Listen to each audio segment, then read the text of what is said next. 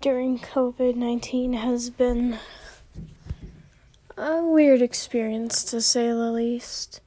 It's not like my life has really changed. It's just the fact that I can actually stay home and my mom won't get mad at me, which is a good thing on my case because then I could just keep working. But I do miss my friends sometimes.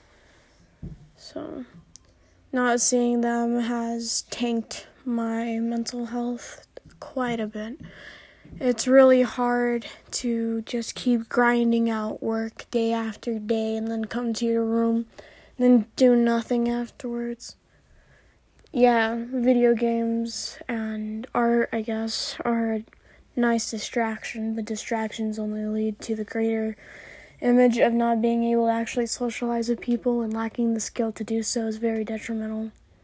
Not just to mental health, it's just to socialize and grow as a person as a whole. You don't really know what you have one day until it's gone. And COVID was supposed to be a 2-week vacation, and it turned into a year-long nightmare.